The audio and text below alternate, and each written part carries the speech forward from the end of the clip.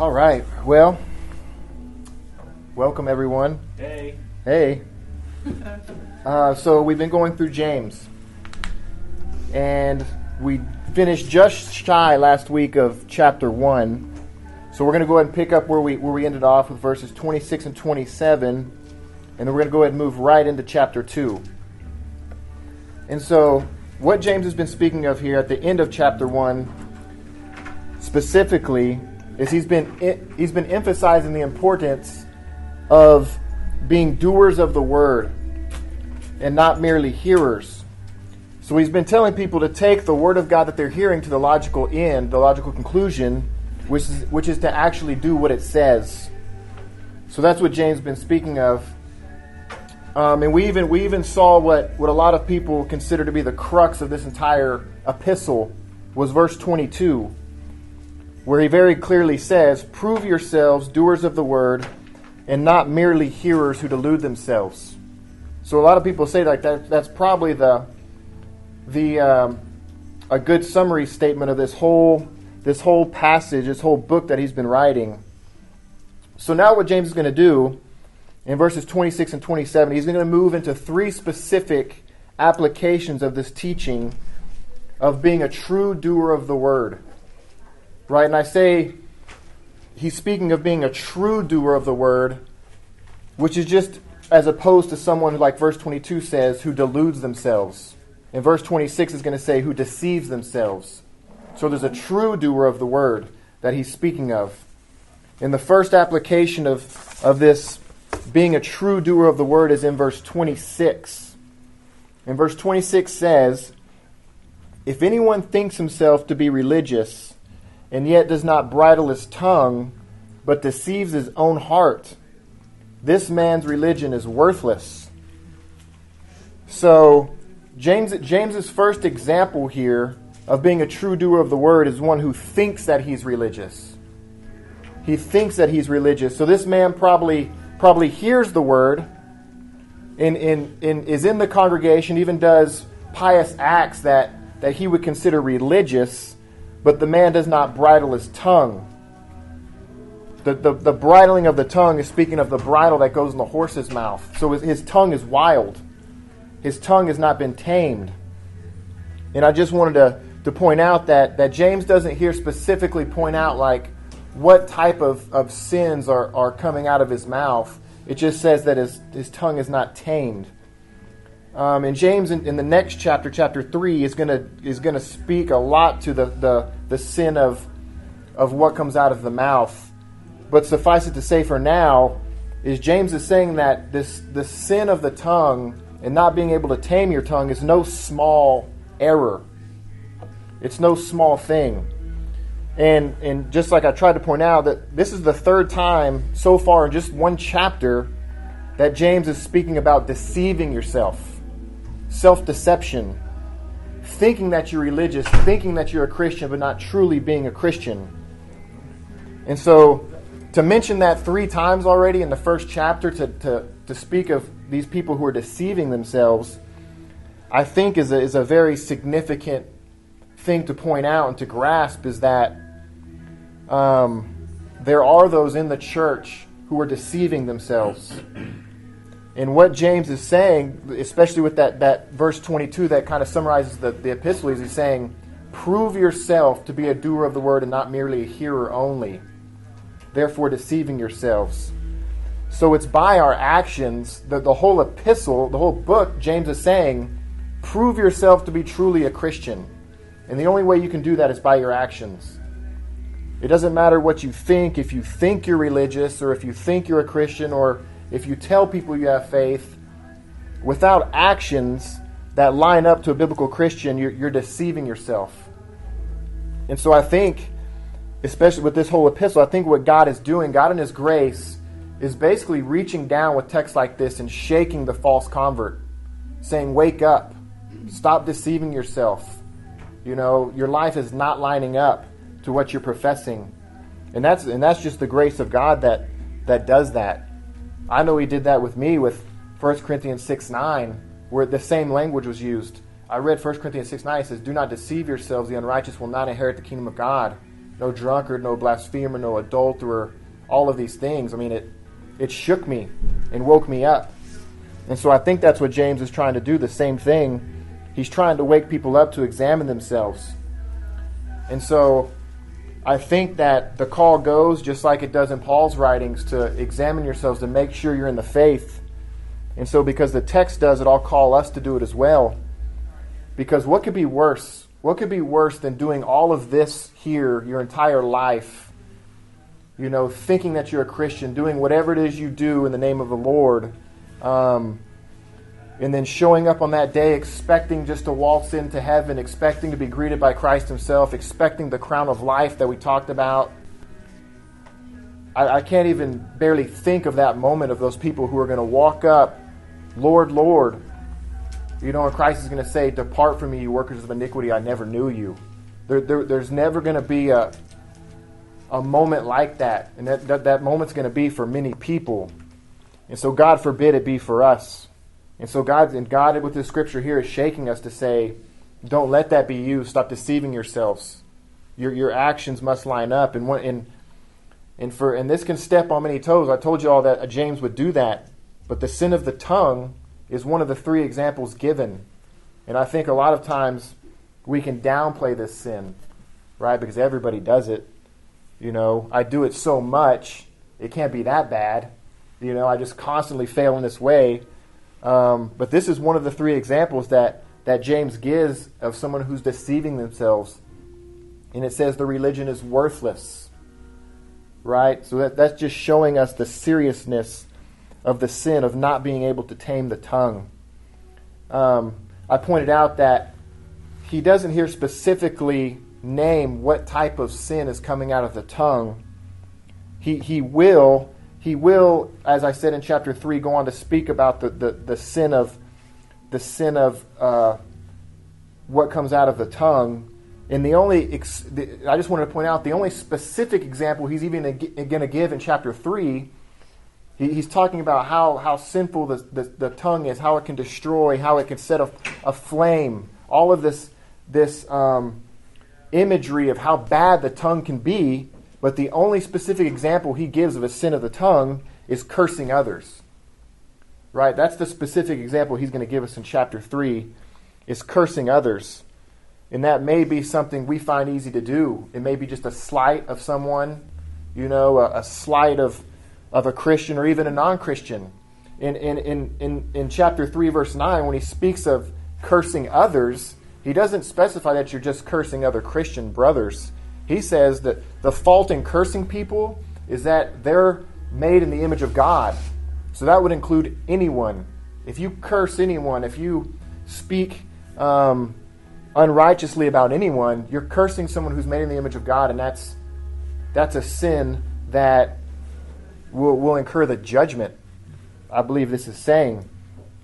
So I think, just to bring this home, I know in my mind, when I think sins of the tongue, I think of my coworkers, right? These people who claim Christ, who even may have a Bible on their desk at work, but the constant cussing, the constant blasphemy, the constant obscenity, I mean, every word you can imagine, that's what comes to my mind. And I just every day think, man, these guys, your religion is worthless.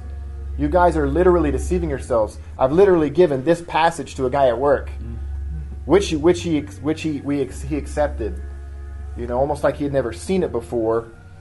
But that's what comes to my mind. But like I said, James doesn't specify cussing, and so I do want to bring it home to myself and to us, is that there is many things that we can do with the mouth besides just cussing, or besides even just cursing someone. And some examples that I put was grumbling. Right, the scripture, I mean, God hates the grumbler. You know, that he condemns Israel for grumbling many times and judges them for it. Complaining, lying, worldliness. Ephesians 4, crude joking. Right, these things would all make up the life of someone who is thinking they may be religious but is deceiving themselves. And so that's the scariest place you can be. And so be not deceived. What comes out of the mouth is the outflow of what's in your heart. So we should test ourselves with this first example that James gives us. A second and third aspect going on of being a true doer of the word is mentioned in verse 27. He gives us two aspects here of being a true doer. Verse 27, James says, "Pure and undefiled religion in the sight of our God and Father is this, to visit orphans and widows in their distress, and to keep oneself unstained from the world." And so the second example I want to look at is, he says, to visit orphans and widows in their distress. And I think this is a good example for him to give, especially at the time that they were at, is that these people were helpless. The widows and the orphans were utterly helpless. Here in America, the government's pretty much going to take care of anyone. So I think there's a greater point that we can take away from this. But it may be this, that it's very easy, as James' point's been the whole time, to talk a religious game. To come to church, talk a religious game, do religious things, help out at the church, do whatever it is that you do that you think is religious. And it may all be to impress others. It may be to impress the elders, to convince your wife that you're a Christian, to whatever it is, to just be liked by other people in this club that it is that you call your church.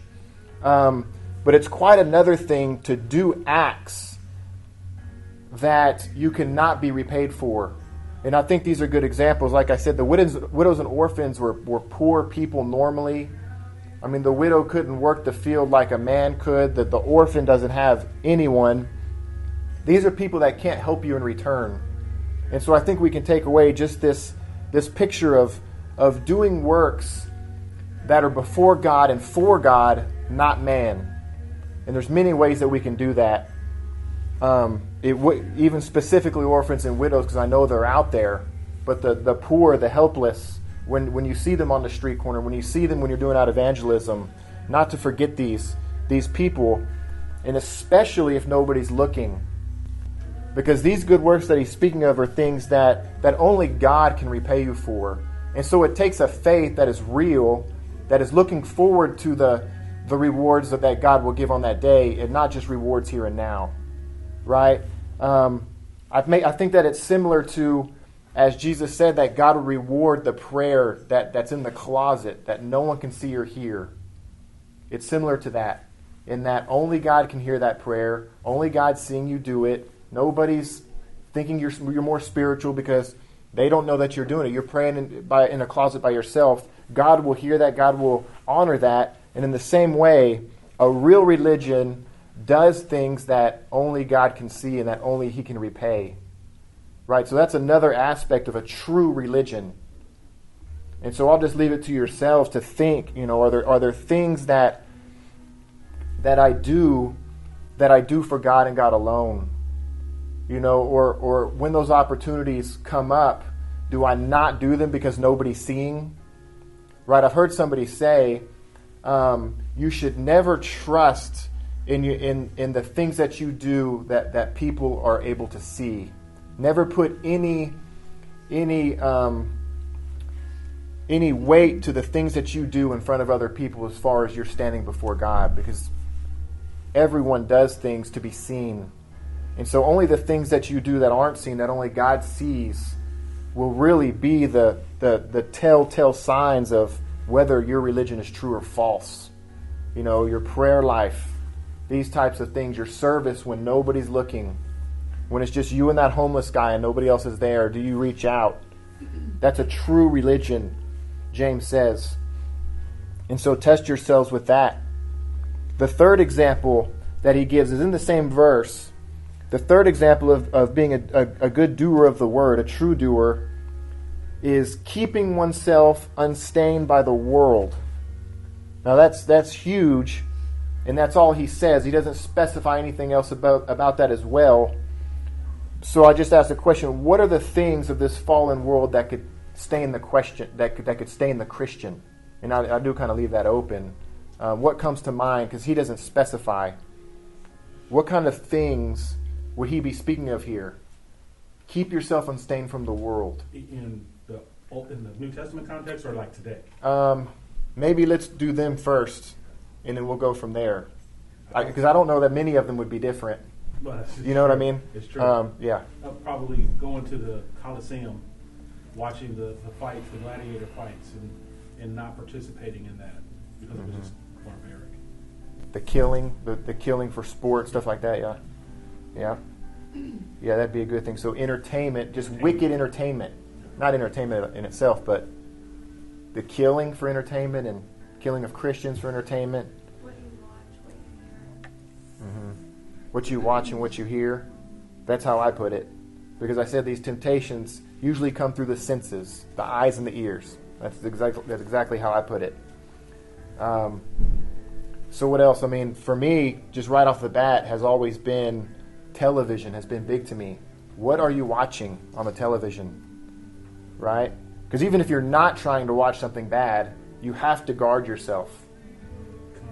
You constantly. I mean, I know when I've gone to Emilio's house to watch the Lakers game, DVR, skip over the commercials. You know what I mean? Skip over the halftime show. We're here to watch a basketball game, not everything else. And so that's a good example of, I mean, that's a benefit that we have of the technology is that, boom, you can skip the commercials. You can skip the halftime shows, right? So that would be a way to keep yourself unstained from the world. Not only that, but also like a God being much television as well. Start highlighting the things that are on television, things so you can understand. Oprah. Oh, open up a can of worms now. Oprah. Yeah. Right, Oprah. So that may be not so much visually staining, but the things that they're saying and promoting, the philosophies and the influence that comes from there is gonna stain you. It's gonna stain you. You may not think that it's changing your mindset, but if that's all you listen to, it's gonna influence you. The things that you used to find offensive and you knew were ungodly, all of a sudden become, everybody's doing it. Everybody, every famous person you see come on Oprah fully agrees with her, and therefore now all of a sudden it's not as bad. I have a question about the black and whiteness of the statement, and I just throw it out to everybody. Mm-hmm. It says to keep yourselves unstained from the world. That verse does not have a lot of leeway, a lot of play.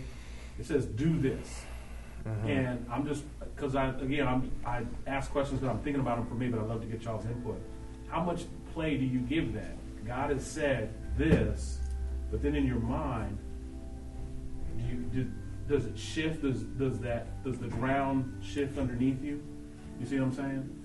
I'm just wondering how you guys feel about that. Are you convicted in that area when you think it's not a sin, but others might? Before that, does it get to? Do you? Whatever. Like if you're watching TV, do you just watch the commercials and not pay attention to it? You become numb. Is that when you become numb? I think you become numb to it eventually. As Christians, I think it's pretty black and white. What is godly and what is ungodly? What would God want us to look at? What would God want us to hear? And then the other question you think, well, do you think this would be in heaven? I mean, what do you think Jesus would think if he was sitting right there? So I think after so much to the point, and to me, it can almost become an excuse for the Christian where, well, I don't pay attention to that. And, subconsciously you are. And I think it's just because you become numb to it. The more you surround yourself, the more you watch it, the more you hear it, you become more number to sin. And that's dangerous. Yeah, so, definitely. I mean, I can definitely testify to that. You're not telling on yourself, are you? But by the grace of God, He pulls you out. Right. And we truly belong to Him. You'll be convicted eventually.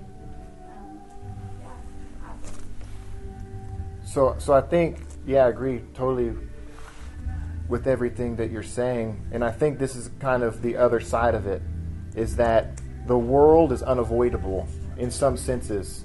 But what he's telling us to do is do what you can to guard yourself from that, right? Because I think of the John 17 where Jesus is praying to the Father, where he says, I do not ask you to take them out of the world, but to keep them from the evil one.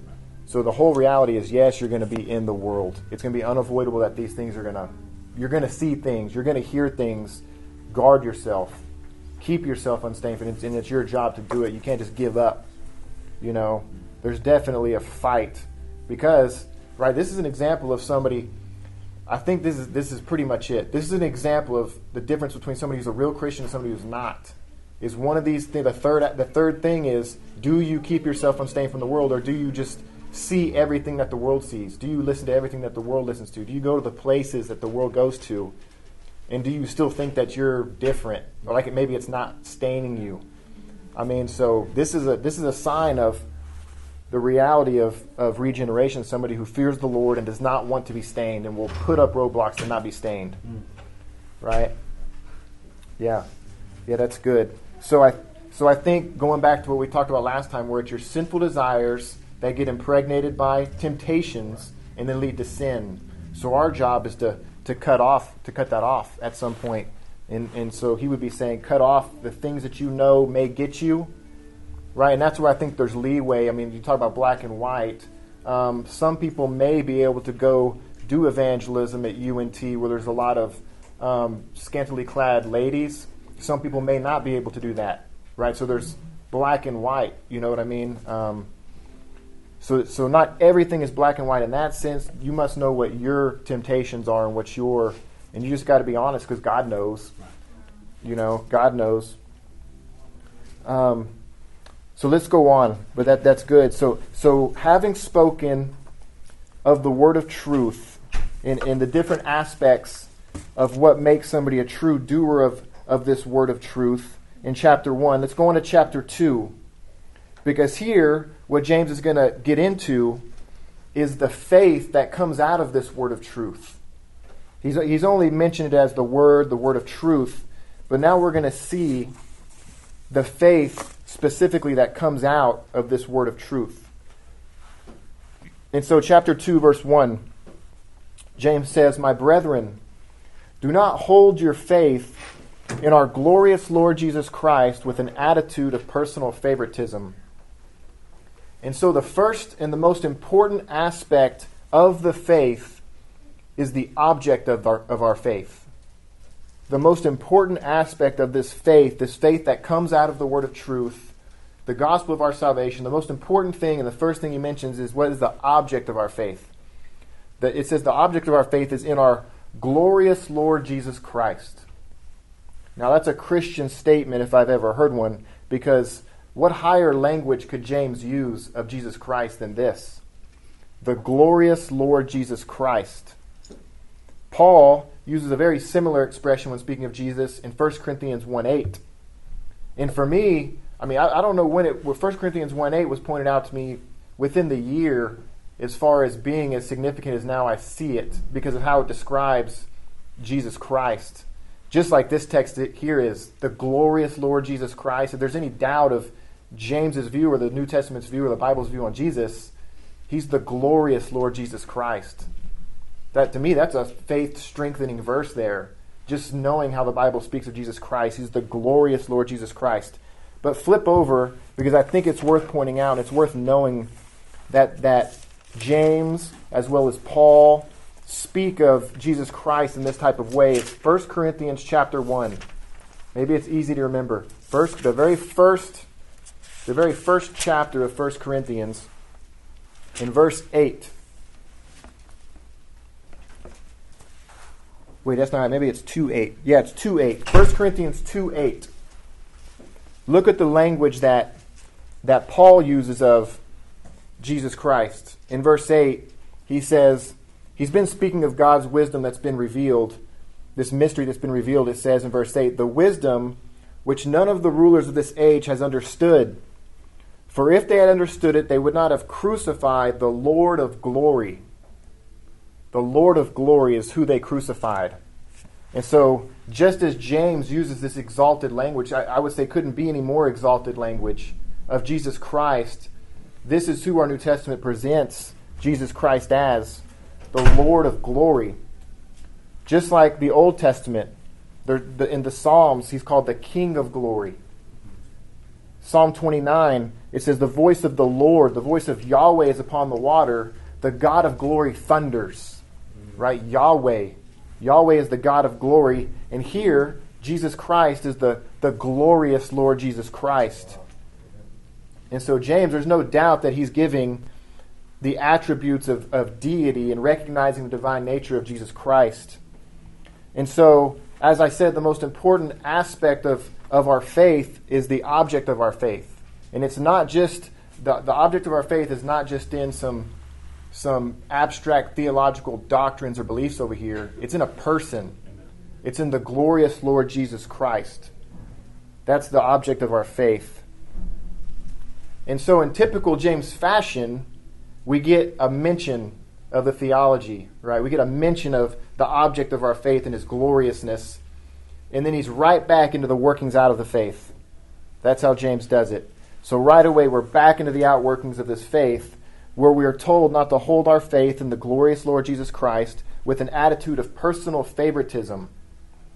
And James in verse 2 is going to describe just how this personal favoritism might play out in the church. And how it probably was, as we go on, we'll see how it probably was playing out in these early churches. In verse 2, he says, "For if a man comes into your assembly with a gold ring and dressed in fine clothes, and there also comes in a poor man in dirty clothes, and you pay special attention to the one who's wearing the fine clothes, and you say, 'Sit here in a good place,' and you say to the poor man, 'You stand over there,' or 'You sit down by my footstool,' have you not made distinctions among yourselves and become judges with evil motives?" And so the glorious one who is to be made much of and who is to be exalted and be given the fine place in our worship is the Lord Jesus Christ, not one of his creatures who just so happens to have been given riches by Jesus Christ. Right? And I think as easy and natural as it seems for this to happen, or it seems very easy for this to take place, even in our church, maybe it seems very natural to have the rich man and the well-dressed man and the prominent man come in and just to be drawn to them naturally. James is immediately going to state the reality of the matter. He says in verse 4, "Have you not made distinctions among yourselves and become judges with evil motives?" Evil motives. And so making distinctions between each other based on things such as your financial state or outward appearances, which is what he's generally talking of, judging by people's outward appearance, it's called evil. That's the seriousness of the offense, is that it's evil. Because we know what Galatians 3:28 says, that there is neither Jew nor Greek, there's neither slave nor free, there's neither male nor female, we're all one in Christ Jesus. And we kind of looked at that truth in chapter 1 when we were talking about the rich and the poor, how the poor man is an adopted son of God. He can glory in that. And so James is going to go on even more to reason with the churches who are showing this favoritism. He's going to continue to reason with them, and he's going to explain why this is so evil. And he does it in verse 5 here with a very pastoral tone. He says, "Listen, my beloved brethren. Listen, my beloved brethren. Did not God choose the poor of this world to be rich in faith and heirs of the kingdom which he promised to those who love him?" And so James's point is, in God's sovereign election, he's chosen the poor. God's chosen the poor, but we want to choose the rich. Right? So where's our reasoning off there? God wants to exalt the poor and saving them, but we still want to exalt the rich. Chris? Yes, ma'am. But you're not saying that all poor people are rich in faith. No, I'm not. Right? And so this is what I said right here. This is my next verse. It says, "It's well worth turning to 1 Corinthians 1:26 to see the full picture." First, let's turn there.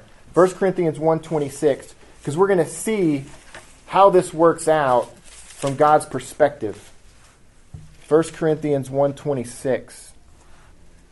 Does somebody want to read it? Somebody want to read all the way, verse 26 through 31. Will somebody read that for us? Has anybody got that? Yeah. Go ahead. Excuse me. For consider your calling, brethren, that there are not many wise according to the flesh, and not many mighty, not many noble. But God has chosen the foolish things of the world to shame the wise. And God has chosen the weak things of the world to shame the things which are strong. And the base things of the world and the despised God has chosen the things that are not, so that he may nullify the things that are, so that no man may boast before God. But by his doing you are in Christ Jesus, who became to us wisdom from God, and righteousness and sanctification and redemption, so that, just as it is written, let him who boasts, boast in the Lord. Right, thank you. So I almost attacked it from the opposite end, because in my mind I thought, is he saying that the rich aren't saved? Maybe. But here, Paul points out that there was not many wise according to the flesh, not many mighty, not many noble. And so I was first trying to rule out the misconstrued idea that God only saves the poor, right? That he only saves the poor. But we know, we looked at a text in 1 Timothy chapter 6, in speaking about the rich people in the chapter 1, that there's instructions for the rich people in the church, that they're supposed to honor God with their money, that they should be rich in good deeds, be generous. So the rich are there, right? So we know that God's saving the poor and God's saving the rich, both. And I pointed out last time that even the rich people that were in the church, God didn't tell them to give all your money away and be like the poor so you can be rich in faith, these types of things. They're both there and they both have a purpose. But I think James is bringing out the purpose specifically of God's saving of the poor. And it's the same purpose that Paul gave right here, is that God's special purpose in choosing to save more of the poor is that his point is that he's displaying his glory to the world. The world who's just like this early churches, who had a faulty view of the intrinsic value of the rich. Right? They're lured to them. They're naturally lured to these rich people who intrinsically didn't have anything to offer that the poor people didn't. So God saves the poor so that it'll be nothing of them and all of God, so that he gets all the glory. Right? That's why he's doing it. So that God will receive all the boasting is why he's saving so many of these poor. And I also like in verse 5, if you look back at verse 5, that it doesn't simply say that God's saving the poor. It doesn't simply say that he saves them, but that it actually says that they're rich in faith. Rich in faith and heirs of the kingdom. And so for my mind, in the 2 Corinthians context, I just thought, what a light and temporary affliction to be a poor Christian is. It's a light and temporary affliction compared to the benefits of being a saved poor person. Because they're going to be rich in faith. To be the poor Christian here is said to be rich in faith. So you have the benefit of being rich in faith in the life now, and to be an heir of the kingdom in the age to come. So it's a great place to be. It's not a bad place to be a poor Christian. So let's get back to James's explanation here of this sin of partiality.